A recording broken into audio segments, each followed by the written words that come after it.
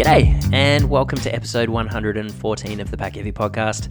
My name is Hayden Thompson, and today Sheena Russell, who is the founder and CEO of Made with Local, joins us to chat about Sheena's 11-year journey of the business and some of the fundamental lessons that she's learned along the way that have ultimately shaped the business into what it is today. Now, during the episode, among many things, we touch on the importance of storytelling and creating a strong brand and community around the business and the company's mission, and Sheena's vision for the future of Made with Local, which includes some plans for some new product lines and an expanded distribution network. It was a great conversation with Sheena. There was a lot packed into this episode, so I'm really excited to bring it all to you today. But before we jump into the conversation with Sheena, as I mentioned last week, a rating or review really goes a long way to help elevate the podcast so that others can find it. So if you do have a spare moment, I'd love to see some honest feedback out there. And for those of you who are new to the show, thanks for taking the time to drop in. And I guess the best place to start is to let you know that as well as chatting with entrepreneurs on this show, I also work for a packaging company located in BC, Canada, called Foodpack, where we help food-based CPG companies and processors with their packaging and food packaging equipment. Now, at Foodpack, we specialize in three specific areas, and the first one I like to start with is our stock vacuum bags and pouches, and you could think of this as a bit of a turnkey solution to getting to market. We also do custom printed bags and films, which is the part of the business that I absolutely love and what I think I do best.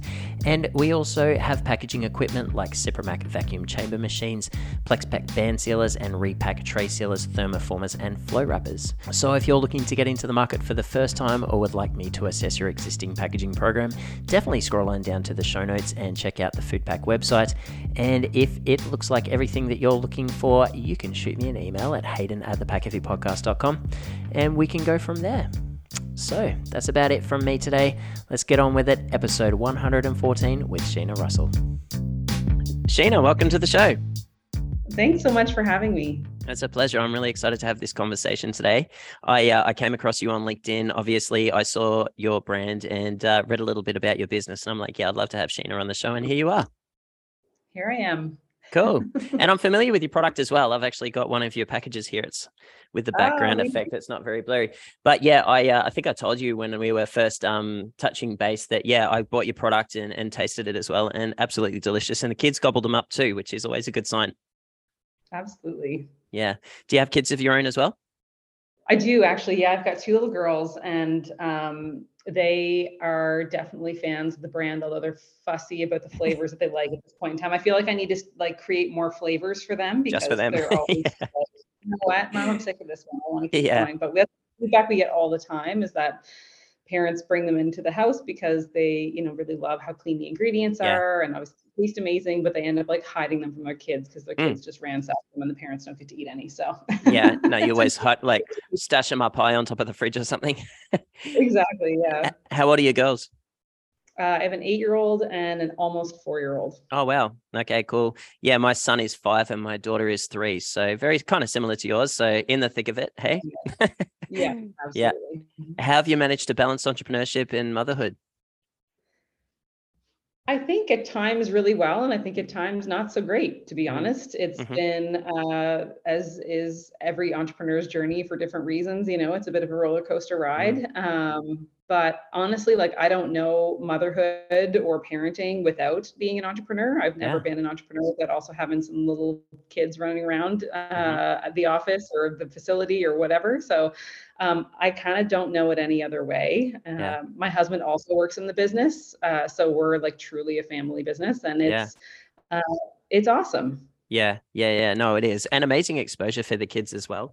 I've said it quite a few times on the podcast, but I grew up in my parents' business and, the conversations that you're exposed to, watching your parents and how they behave and interact together when they're working together and how they handle stress and how they have those sort of like hard conversations. And you're exposed to it all as a kid. And it really does make an impact on you. And it's something that I've reflected on a lot as I'm, a little bit older now. Yeah. And I mean, I feel like the seeds that were planted in my mind through my childhood absolutely have manifested in, my business and where I am today. And I think it's like easy when you're a parent to forget how impactful those like early years are because you're just going through it, you're in the thick of it and it's a really intense time. And I think, not that parents need any more pressure to be worrying about how how impactful these early years are. But Mm. it sometimes is something like, oh yeah, like this is going to really, probably be something that shapes, the direction that they want to take in life as well. Yeah, yeah. What did your parents do when you were growing up? So I grew up in rural PEI, Prince Mm. Edward Island, which is a Hmm. tiny island in Atlantic Canada. It's got about 130,000 people on it. And my mom's side of the family is a farming family. She's one Mm. of 13 kids. So I Cool. grew up in like a huge, like Irish Catholic family in rural PEI, very traditional. Honestly, like pretty poor. That was like my mom's upbringing was poor family farm, Yeah. Yeah. essentially, to be really frank. And my dad actually worked in retail grocery and ran bakeries at Wow. some grocery stores here in Atlantic Canada. So that's what I say. Like I've got this like really Mm. interesting dual sight line as a little kid, going Mm. with my dad after hours because he would take extra shifts, like cleaning the floors at night, and he'd bring me along with him to the Sobeys grocery store, and Hmm. I would be there, like eating chocolate chip cookies while he was mopping the floors, just to spend a little bit of extra time with him, and then spend a ton of my childhood at the family farm too. So Mm. yeah, it's a really kind of interesting, I guess, or different kind of childhood, but one that clearly, like I mentioned, is manifested in the business that I run today. Defined you. The food culture is really strong on PEI, from what I understand. Like Chef Michael Smith is from PEI, Mhm. and he's really well known worldwide, I'd Yeah. suggest. And I've worked with a couple of clients that are based out that way and harvest oysters. And Mm. the seafood, and I know the dairy is really strong over there as well. And I'm sure that shaped who you are and the impact on the food sort of side of things for you too. Absolutely. I mean, PEI, it's like, I feel like one of the biggest tragedies of most islanders is that until we leave, we have no idea like the Oh riches yeah. that we have access to Yeah. on the island. Yeah. It's just like one of the most beautiful places in the world. Mm. And it took me moving a little bit further away. It took me moving, about a 3-hour drive away to here to Nova Scotia to Yeah. realize how special the island is. So we spend as much of our time home on PEI with my whole family because they're all still there, as we possibly can. Yeah. Have they still got the farm? Yeah, yeah, yeah. Wow. We still got the farm. Yeah, we joke. My uncle Cecil is the one who now runs it. He's the second of the 13 kids in my mom's family, and we kind of joke that at this point he's just keeping like 50 head of cows for pets. Yeah. So it's a dairy farm, was it? It was a small beef farm, plus, obviously we grew potatoes Yep. and other vegetables, and hay for local farms. But again, like a really small little operation. And Yeah. I don't think many cows leave that farm these days. I think they're kind of permanent residents at this point. They just cut the grass. Yeah. Exactly. It must be pretty awesome taking the girls back and watch them run around the same place that you used to run around in as a little girl as well. Well, here's my complex that I have. So I live in Dartmouth, Mm. where my husband grew up, Mm. in Nova Scotia, and it's like a small town that's right beside Halifax, essentially. So it's got the small town vibes, but it's essentially part of Halifax. And I just keep having these moments, being like, Jesus, like my kids are townies, Yep. you know they're like urban kids, and that's Yeah. like so different from the childhood that I led. And I feel so my daughter, because we spend our summers in PEI, I signed my 8-year-old up for farm camp last Oh, summer in cool. PEI, and she's like, Mom, all they do is make me shovel poop. And I'm like, good. You'll remember this one day. Yeah. Yeah, so I am doing my best to make sure that we spend lots of time at home, Mm. and I want them to feel those roots to the island Mm. and to my upbringing as well. And Yep. I keep reminding my husband Andrew that hopefully not too far from now we will move out of the city and Yep. be back in the country, because that's where my heart lives. Yep. That's my wife and my dream as well, to get out. Like we live in Richmond, and we live in a beautiful pocket called Terra Nova, and there's a nature park just around the corner, and we get the kids out every day, rain, hail, or shine. And but Ash grew up in a small town in Ontario, and I grew up in a smallish country town in back home in Australia. So we didn't grow up in big cities either, and we want to expose our kids to sort of that lifestyle too, to some degree. So yeah, it's something that we're moving towards too. Who knows what the future holds, but that's the direction we're moving in. Mm. Amazing. So I can imagine, growing up on a farm, or at least rural sort of Canada, would have definitely had an impact on you, as you suggested. And you eventually found yourself studying environmental science at university. How did that happen? So I knew kind of in my late teen years, like I needed to, fly the coop for a little Mm. bit at least. EI is, again, like I mentioned, it's an absolutely beautiful place and it's a wonderful place to grow up, but it's also very small and it has like that, kind of for better for worse, sometimes I would say toxic island mentality. Small mindedness is a thing that, was definitely a thing even, 10, 20 years ago. Right. So I wanted to go to university off island and got accepted to go to Dalhousie, and knew I wanted to do something in, the sustainability space. I've literally been like, since I was a little kid in elementary school, starting like eco clubs. Cool. Has been somebody that's been very interested in sustainability, and eco justice, like those sort of spaces. I even looked at getting into environmental law, but I have ADHD. I can't be a lawyer. I couldn't handle the amount of schoolwork The desk that time. requires. So Yeah. I was like, I know this is not for me. I deeply believe and I want to fight for, fight for our planet and fight for our people. But I just knew that wasn't going to be the way that I was going to do it. So I ended up in the environmental science program at Dalhousie and took like a focus in ecology. Cool. Awesome. Yeah. And then in January 2012, Made Local came to life. But I can imagine there's a whole background story behind that. So why don't you take us through it?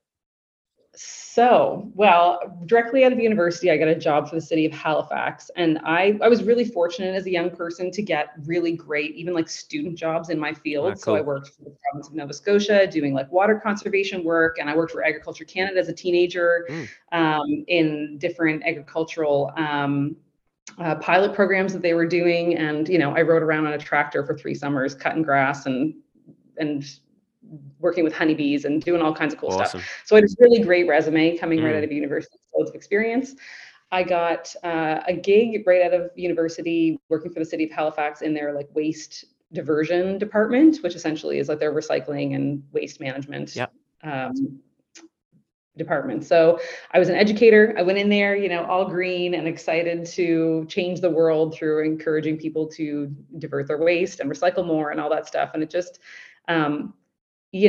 municipal government is a slow moving beast and full of lots of people who are passionate. And then there's also some people who are, pretty comfortable, don't want to, rock the boat too much. And I just kind of found even in the first couple of years of doing that, I was like, okay, do I really have the potential in this position to impact change? Or do I feel like I'm just kind of phoning it in? And I found myself phoning it in this job. And like, I was 25 years old. I'm like, I'm too young to be, this disengaged, because I have this passion and this, need to do something really impactful. And I just knew that I wasn't going to accomplish that in the gig that I was in. So my girlfriend and I, who was both working for the city at the time, we we were gym buddies, and we talked a lot about food and loved to socialize together. And we thought, wouldn't it be cool, or why isn't there something on the market right now that, from a snacking perspective, that tastes amazing and also is made with ingredients that like I can actually wrap my head around, right? Because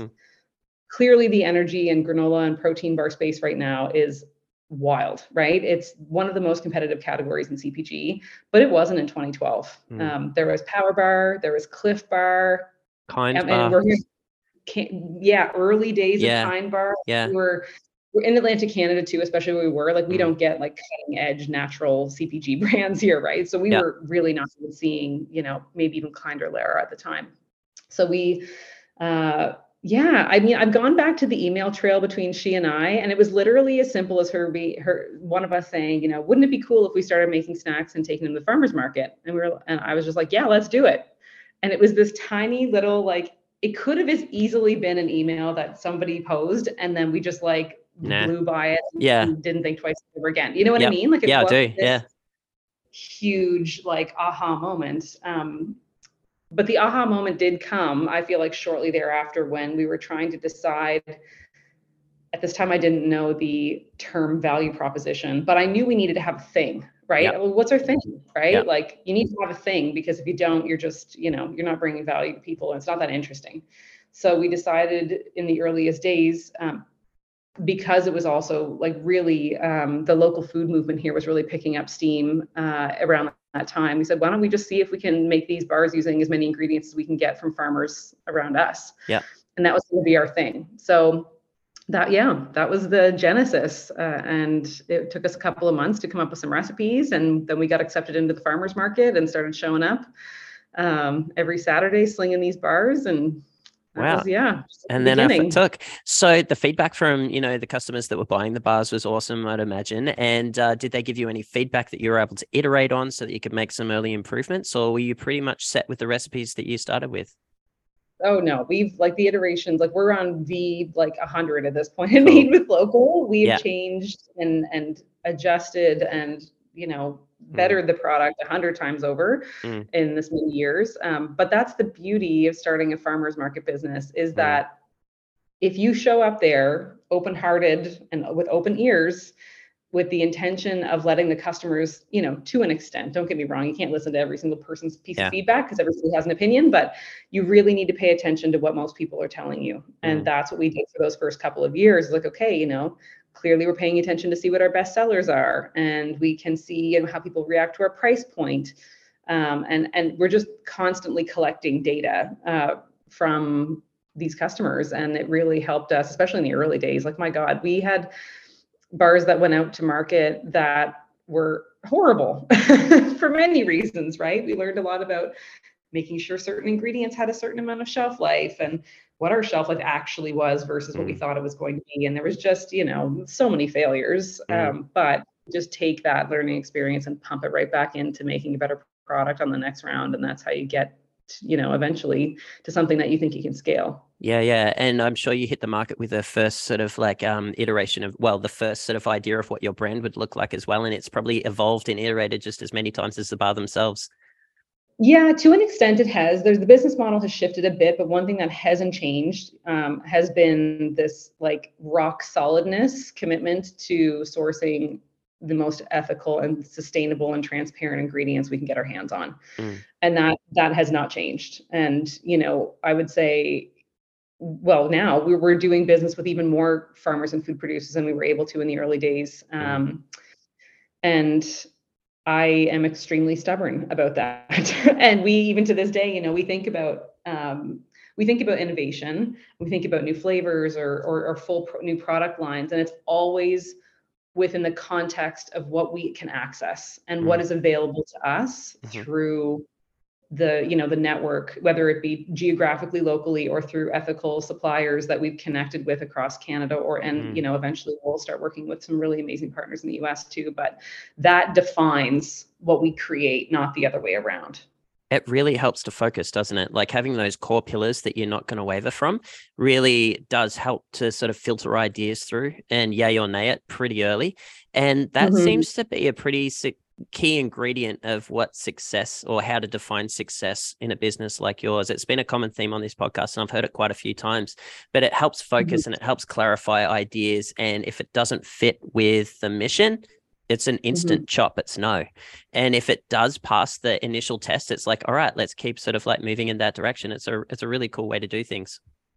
Well, and I'll tell you, it absolutely is. And I will say though, there's times, where it like really hot trends in the market. And I say really Mm. hot as in trends that I know kind of will come and go within Yeah. like the matter of 5 years or something. Yes. Um, when they come in and they make a lot of buzz, and they are in contrast to what the values of Made with Local are, Mm. and we're very steady in Mm. what we believe about nutrition and nourishment and sustainability, and I could go on. Mm. When a trend flies through that is not in alignment with that, we have to really hold steady, because we start getting or we've heard, I'll give you a perfect example of that right now. Zero sugar is a big thing right now, and we sweeten all of our bars only with local honey that I source from a little apiary here in Nova Scotia, from Tom and Marianne Whitten. That's cool. We've been working with them since day one. We met them at the farmers market, and every single bar we've made in Nova Scotia since then has been made with Tom and Marianne's honey. And it's a beautiful food. And I believe that ethically sourced honey Mm. is a Mm. beautiful thing, right? And which is what we source from them. And for us to try and make a Made with Local bar, where we're instead using some, highly processed or imported or whatever zero sugar bars we've been made of. I don't know. I don't Mm. eat them. Mm-hmm. Um, we don't play in that space, but buyers are asking, what do you have that's zero sugar? And it's like, well, that's not what we do, right? Yep. And or the odd customer will say, oh, these are too high in sugar, even though our bars are lower in sugar than Cliff, Kind, Lara, Go Macro, etc. It's just been something that's been really interesting to like I said, I'm really stubborn about certain things, and there's certain things that I just like know that we plant our flag in the ground and say, okay, you know what? If there's other brands that want to play in this space of highly processed artificial sweeteners and things, sugar alcohols that hurt your belly and all of these other things, that's fine for them, but we're not going to do that. And that's just been one example of other kind of things that come and go. But it's sometimes makes life a lot easier, and sometimes it's like, you get challenged. Yeah. No, that's a really good point. It's so easy to be distracted, whether it's something on social media and the way that people are approaching social media and going onto TikTok and, sticking to your lane is really important at times too. And sort of being aware of what the competitors are doing and where the market's at, as you were suggesting, but being like, no, this is what we do, and sticking to it.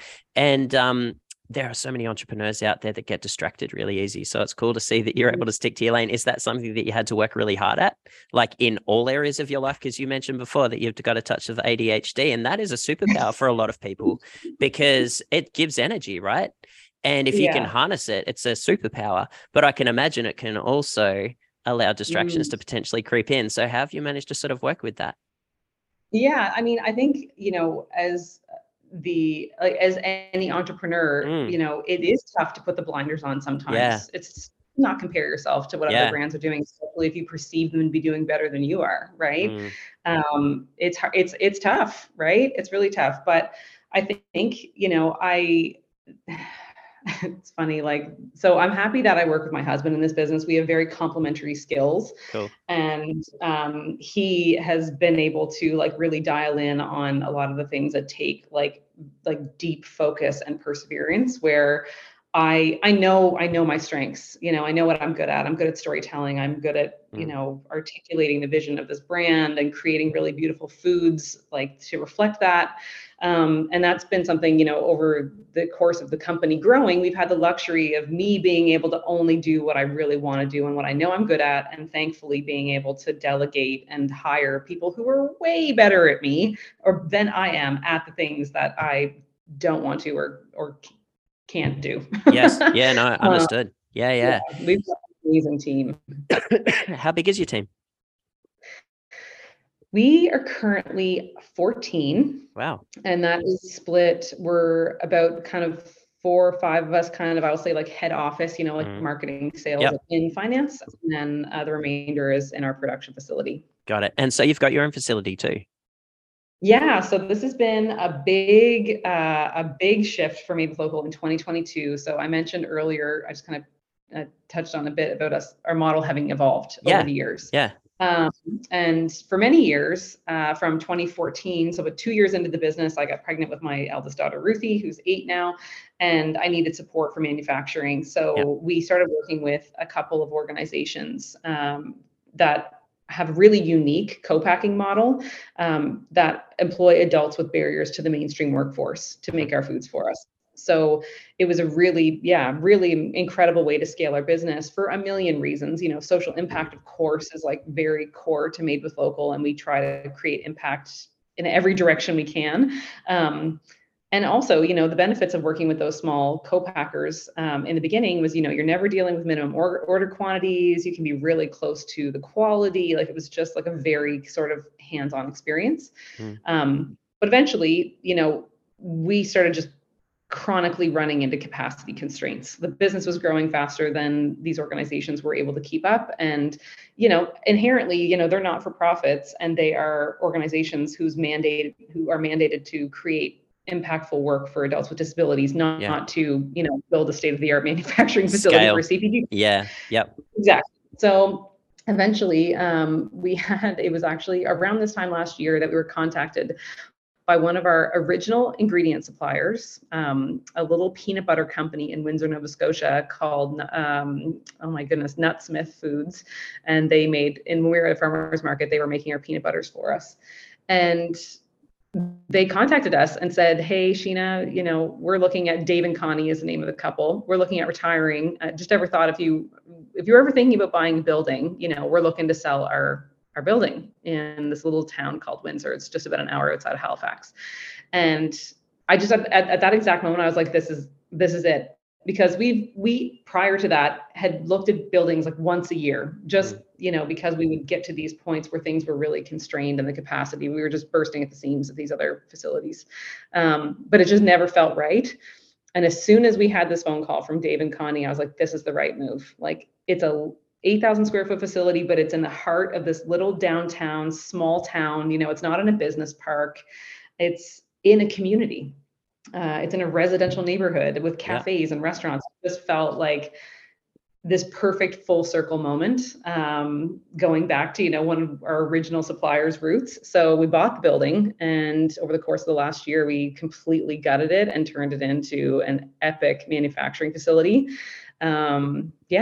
Right in this little town in Nova Scotia. So we just, as of like the last couple of weeks, have finally pulled all of our manufacturing out of the other co-packers and are just now starting to do it all under our own roof. Wow, congratulations. That's a huge achievement. Yeah, it's been a lot. Yeah. Did it take longer than you'd thought to build out the facility? We were pretty much on time, honestly. Cool. Again, I go back to like the incredible skills of our team that we have. We have an amazing team, and our COO, Brian, who we hired after, I believe the business has been, Made with Local has existed for 10 years. And I feel like over the course of those 10 years, I probably tried to hire this amazing guy, Brian Alloway, in the company like 4 times. Just the timing wasn't right. Yeah. Yeah. He was never, we never had enough meat for him to sink his teeth into, and because he's an incredible operator. Yeah. And finally, us saying we bought a factory, he was like, okay, that's Let's my talk. shit. Okay, yeah. I can do that. He came on and he ran that build, and we were up and running. Like, we got the keys on March 31st and we were making bars at the end of September. And it was full gut. Full and new floors, rebuild. New walls, new ceilings, everything.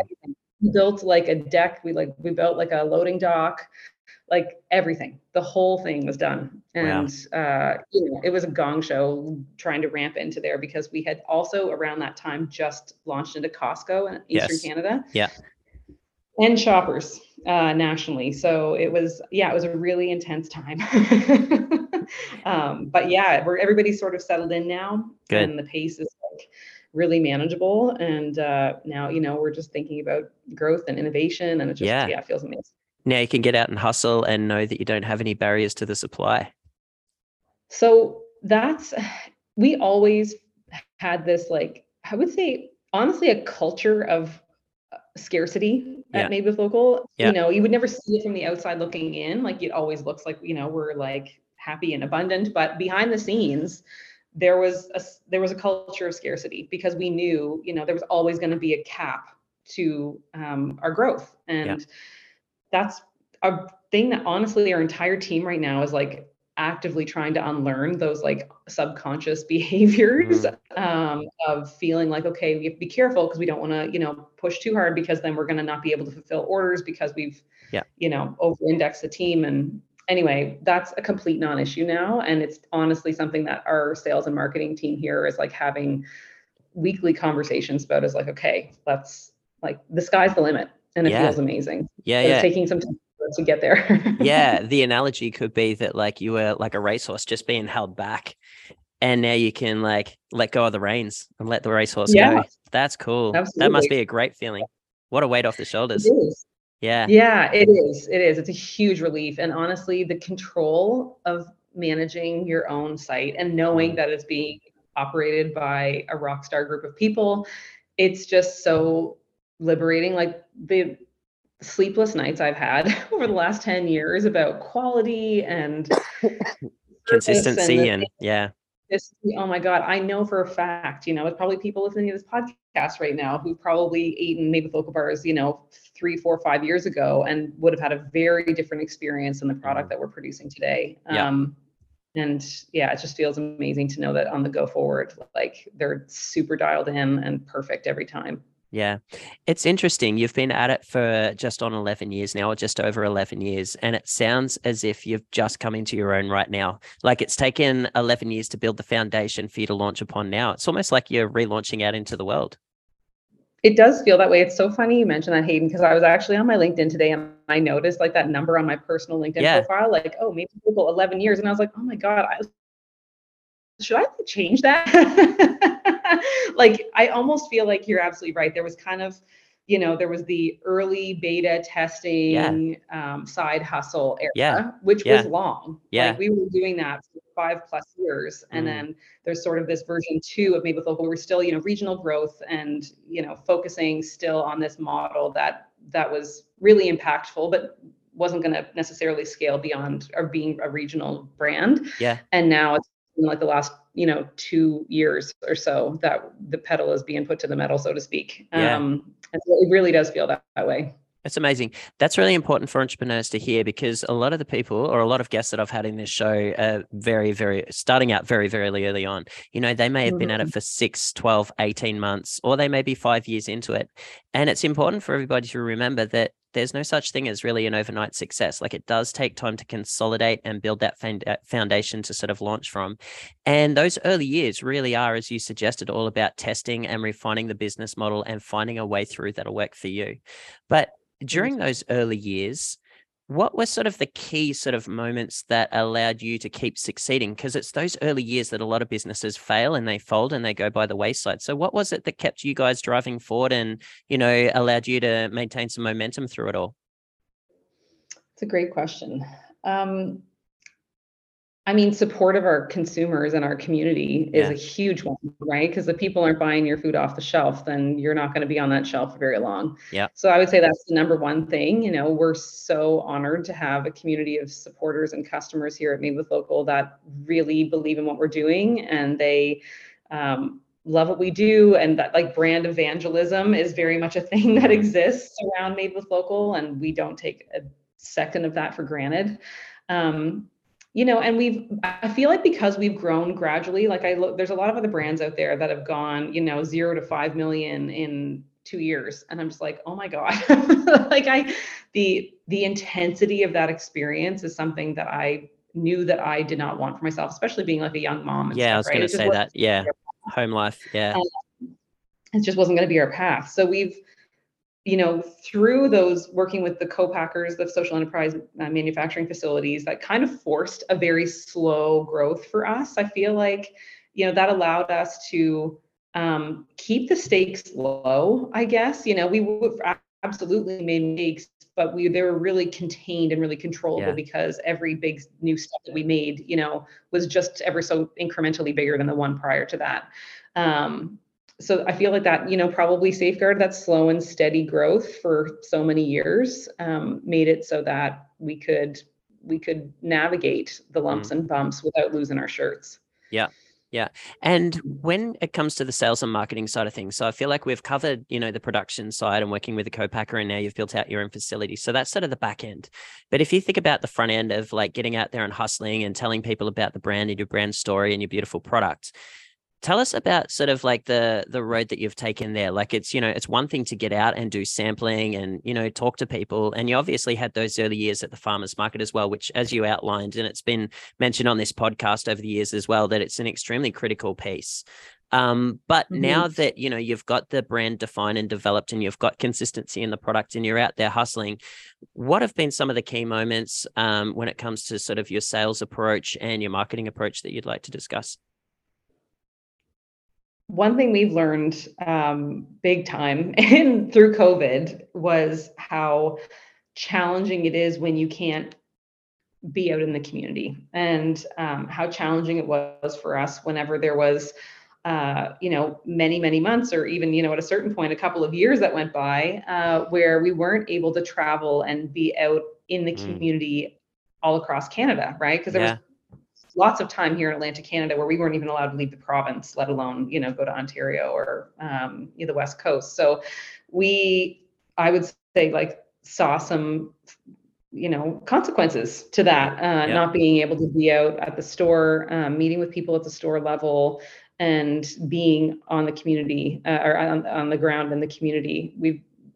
that's been a big setback for us, honestly, but we're coming at that full force in 2023. So we're working with some amazing merchandising partners in Western Canada and Ontario, well, specifically in the Vancouver area and in Ontario, who are just going out with, and one of their roles right now is really to help us flip our new brand into stores, because we did a major brand refresh in September 22. It's beautiful, by the way. Really, really nice. Thank you. Yeah. Yeah, thank you. It feels like we finally, are presenting ourselves to the world in the way that I feel like, it really truly represents the spirit of the brand. Yeah. So yeah, I mean, those are some key pieces. Like, our storytelling is really strong in our marketing. Like, we're a purpose-driven brand. There's so much juice inside of Made with Local from a storytelling perspective, right? And that's something we'll continue to be leaning into in 2023. And building that trust and transparency with the consumer is so crucial. So on the marketing side, those are, our really core pillars. And then at the retail and sales side, it's relationships. It's so important to be building strong relationships. And that is a major focus for us, is just driving depth at retail through connecting with people in real life and getting, people to try the product, because tasting is believing at Made with Local. They really are like a beautifully superior product to most of the competitors in the shelf. So yeah, that's what we're at. It's pretty simple, but we're just trying to scale those things, and because we see that even early days, like, those efforts for us are really working. That's cool. Did you realize when you started out how expensive going into the CPG industry was going to be, especially like getting onto a retail shelf, how expensive that was going to be, and, all the little snips of margin that was going to get taken along the way? Like, were you aware of that? And how did sort of that become how did you work through that process? I mean, we were warned, for sure. Yeah. Yeah. But you never feel the pain of it until you feel like the real pain of, until you're in it. There's no way to fully experience how challenging it is until you are getting those, 7 pages of deductions, and you're like, oh my God, Yeah. Yeah, I mean, it's really hard. It's really hard. And it feels like small brands are held to the same standards as Heinz and Kraft and, Pepsi and all of those big ones. And we just, we can't play the same games as these publicly traded corps can. Like, we don't have billions of dollars sitting in shares and cash and everything else. Like, we just don't have it. So being really careful has been really important. And at times, we just haven't had, this is a major thing that happens with small CPG brands when you go into the big retailers, is like, if you don't have the bandwidth on your team to keep a close eye on what's happening, like, the rug can be pulled out from underneath you really quick. And that's a really scary thing. But, again, we have this merchandising team that we've recently started working with, and that's something that we're hearing from them, even at the store level, is how sometimes first in, first out, or FIFO, isn't being followed at the store level. And ultimately that is something that we pay for, the store isn't doing their job of merchandising appropriately. We ultimately pay the price for that through us having to refund them for the product, when already, they've taken 40 points or 40% margin on the product. Yeah.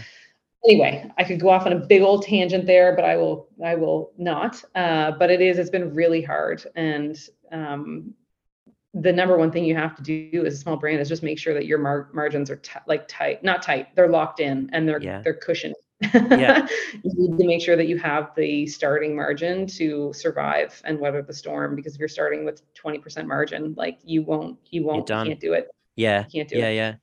So I guess there's a couple of ways to approach pricing. You can go from like a top down and look at what your competitors are pricing their product at, and sort of know that there's a glass ceiling as to sort of what you're capable of asking for.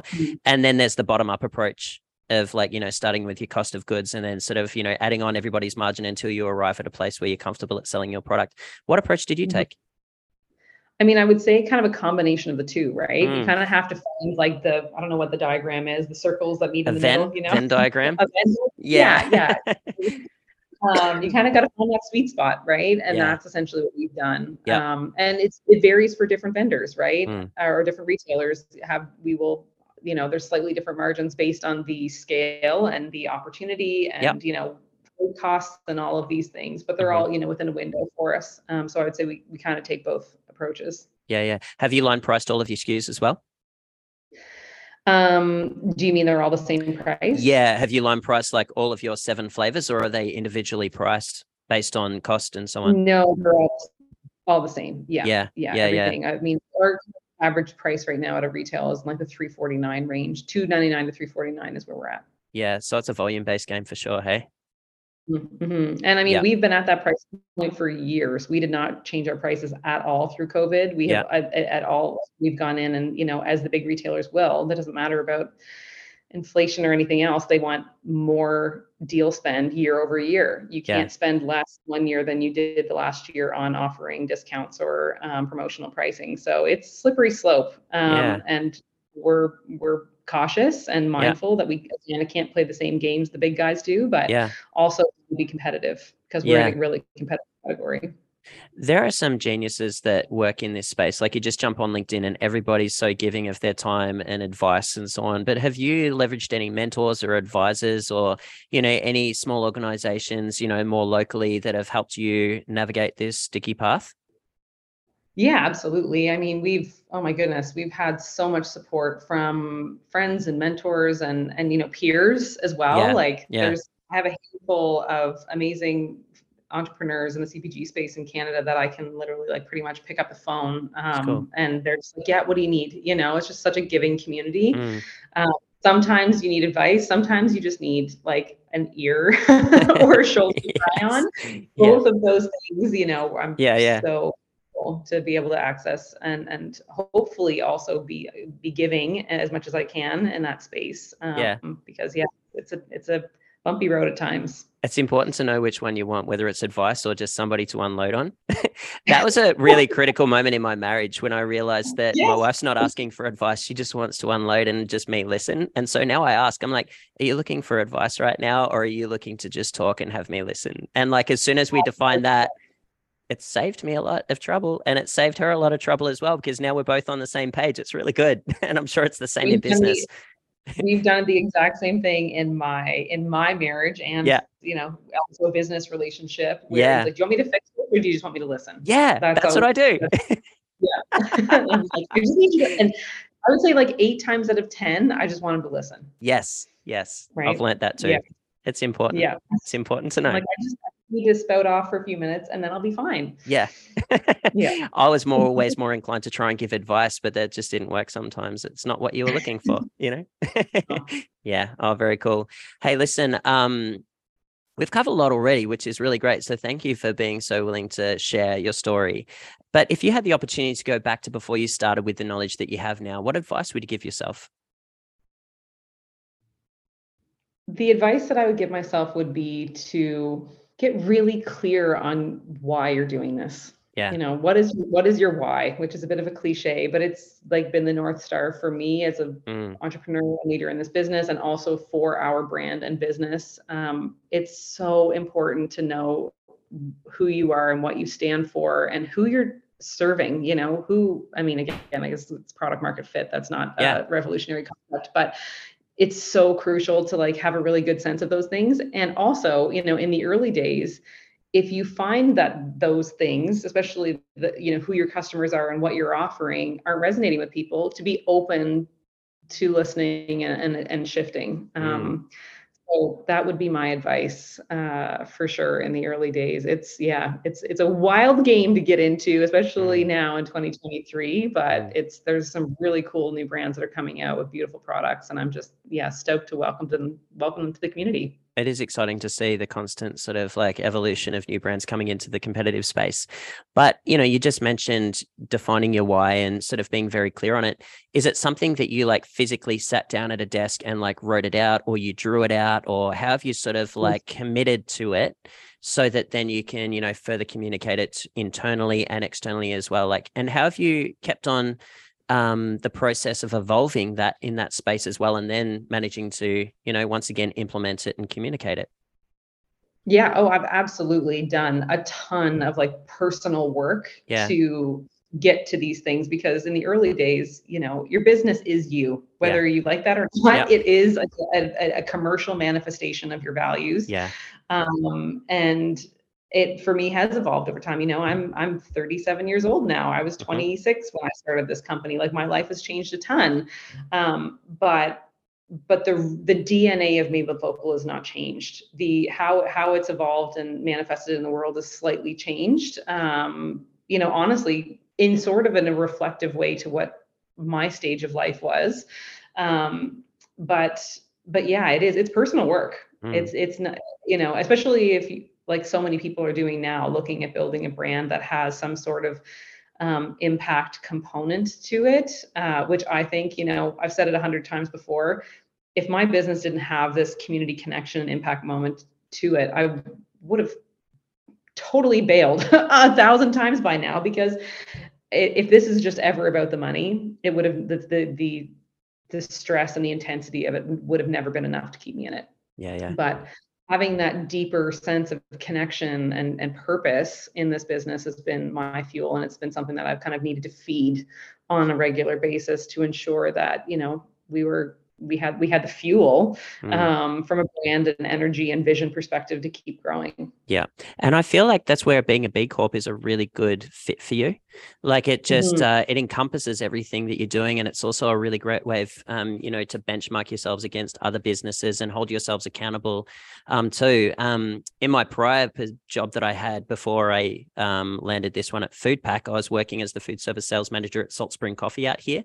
And Salt Spring is a B Corp. So I'm very familiar with the organization and the program and how it works internally. And when I saw that you're a B Corp, I'm like, yeah, that makes total sense. Yeah. We're in like the very tail end of our second recertification right now. And it's something that I'm really stoked to be sharing with the world again, hopefully soon, just in time for B Corp month, our new recertification score. A lot of work into it this year. Yeah, a lot of work. I don't think people realize how much work goes into becoming and maintaining your B Corp certs. Yeah, it's legit. Yeah. Cool. Now, if we could fast forward a year from now and you could say to me that you'd had your best year ever, what would you have accomplished? Oh my goodness, that's a juicy question.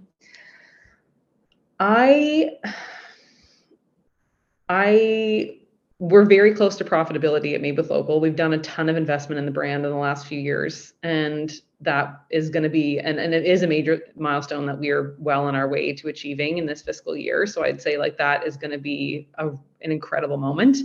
I had this moment at our team Christmas party a few weeks ago. We had it into January because December was so crazy for us. Yep. Where we were sitting around this big, huge, long table, and it was the whole team and their partners were there. There was 30 of us at the table. And, a bunch of them were talking about, since they started working at Made with Local only a few months prior, several of them are in the process of buying their first home.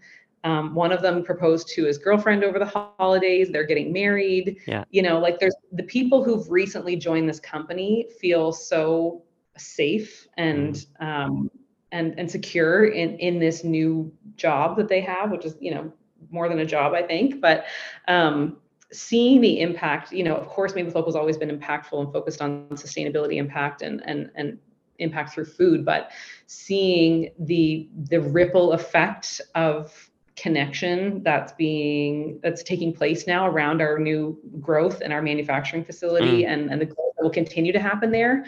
That's just incredible. I was just sitting there kind of in tears, because I wasn't expecting to have this aha moment sitting at that table, but it was just a really beautiful moment. So, looking back a year from now, I hope that, we've got a team that continues to thrive and that, we're profitable and we are bringing more beautiful foods into the world than ever.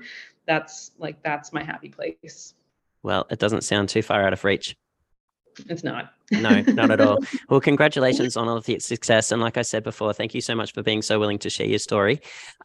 Just before we cut out of here, I did want to mention your beautiful branding. And one thing that I have been doing is asking people if they'd like to give a shout out to the graphic designer or the team that has developed a rebrand. So did you want to give a shout out to anyone?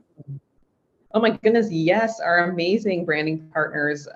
There's an agency called Pulp and Wire. They're based out of Portland, Maine. Okay. Yeah, they're an incredible agency. We chose to work with them for a fairly specific reason. They are based in Maine, which is very close to Nova Scotia. Yep. Although, in the US. Across the border. And just across the border, and they're an incredibly renowned female founded and led agency with largely a female team. And I loved that they had this sightline on the roots of Made with Local geographically. You know, they're on the Atlantic Ocean, just like we are, feel culturally very similar, but at the same time had access and sightlines on the US CPG market. So, you know, there's this kind of duality there that was really important to me. And they absolutely crushed it. I'm so thrilled with where the brand has landed. We're just a couple of weeks at this point away from getting our new website up and running as well, which they've also designed for us. And we're thrilled to have worked with them. It's been an amazing time. Fantastic. Well, listen, I'll definitely put a link down to their website in the show notes for everybody to scroll down and check out. Because, it is really cool when you can find an agency or a design team that is just absolutely knocking it out of the park and that you can potentially touch base with for everybody else out there. So thank you for sharing. And if anybody wanted to get in touch, Sheena, and, have a chat with you or learn a little bit more about what you're doing, what's the best way for them to go about it? Yeah, they can find me on LinkedIn or on Instagram. I'm still, pretty hands-on with our marketing, so feel free to DM us on at Made with Local on Instagram and TikTok. I'm usually the one who's doing silly things over on TikTok, and or find me on LinkedIn, Sheena Russell. Awesome. Well, listen, thank you so much for your time. I really enjoyed the conversation. Yeah, thanks so much, Hayden. Bye. So that's it for episode 114 with Sheena Russell. Now, if you have any questions or comments from today's episode, the best place to go is to LinkedIn, where I post up each week's episode on my profile. Just scroll on down into the show notes and you will find all of the links in there. And if you have any questions around what I can do to help you with your packaging or packaging equipment at Foodpack, like I said at the start, just scroll on down, you'll find my email address and you can shoot me an email and we can take it from there. Couple more requests to finish off. Please don't forget to subscribe to the podcast and leave a rating and a review. Like I said, that just means everything to me. And I guess the other thing that's important is that if you know someone out there that you think could benefit from the show, you should give them a nudge and tell them about it, and I'm sure that they'll enjoy it just as much as you do. So that's it for me. Thanks again for tuning in, and we'll see you next week with episode 115 with Jennifer Henry from Perk Eco.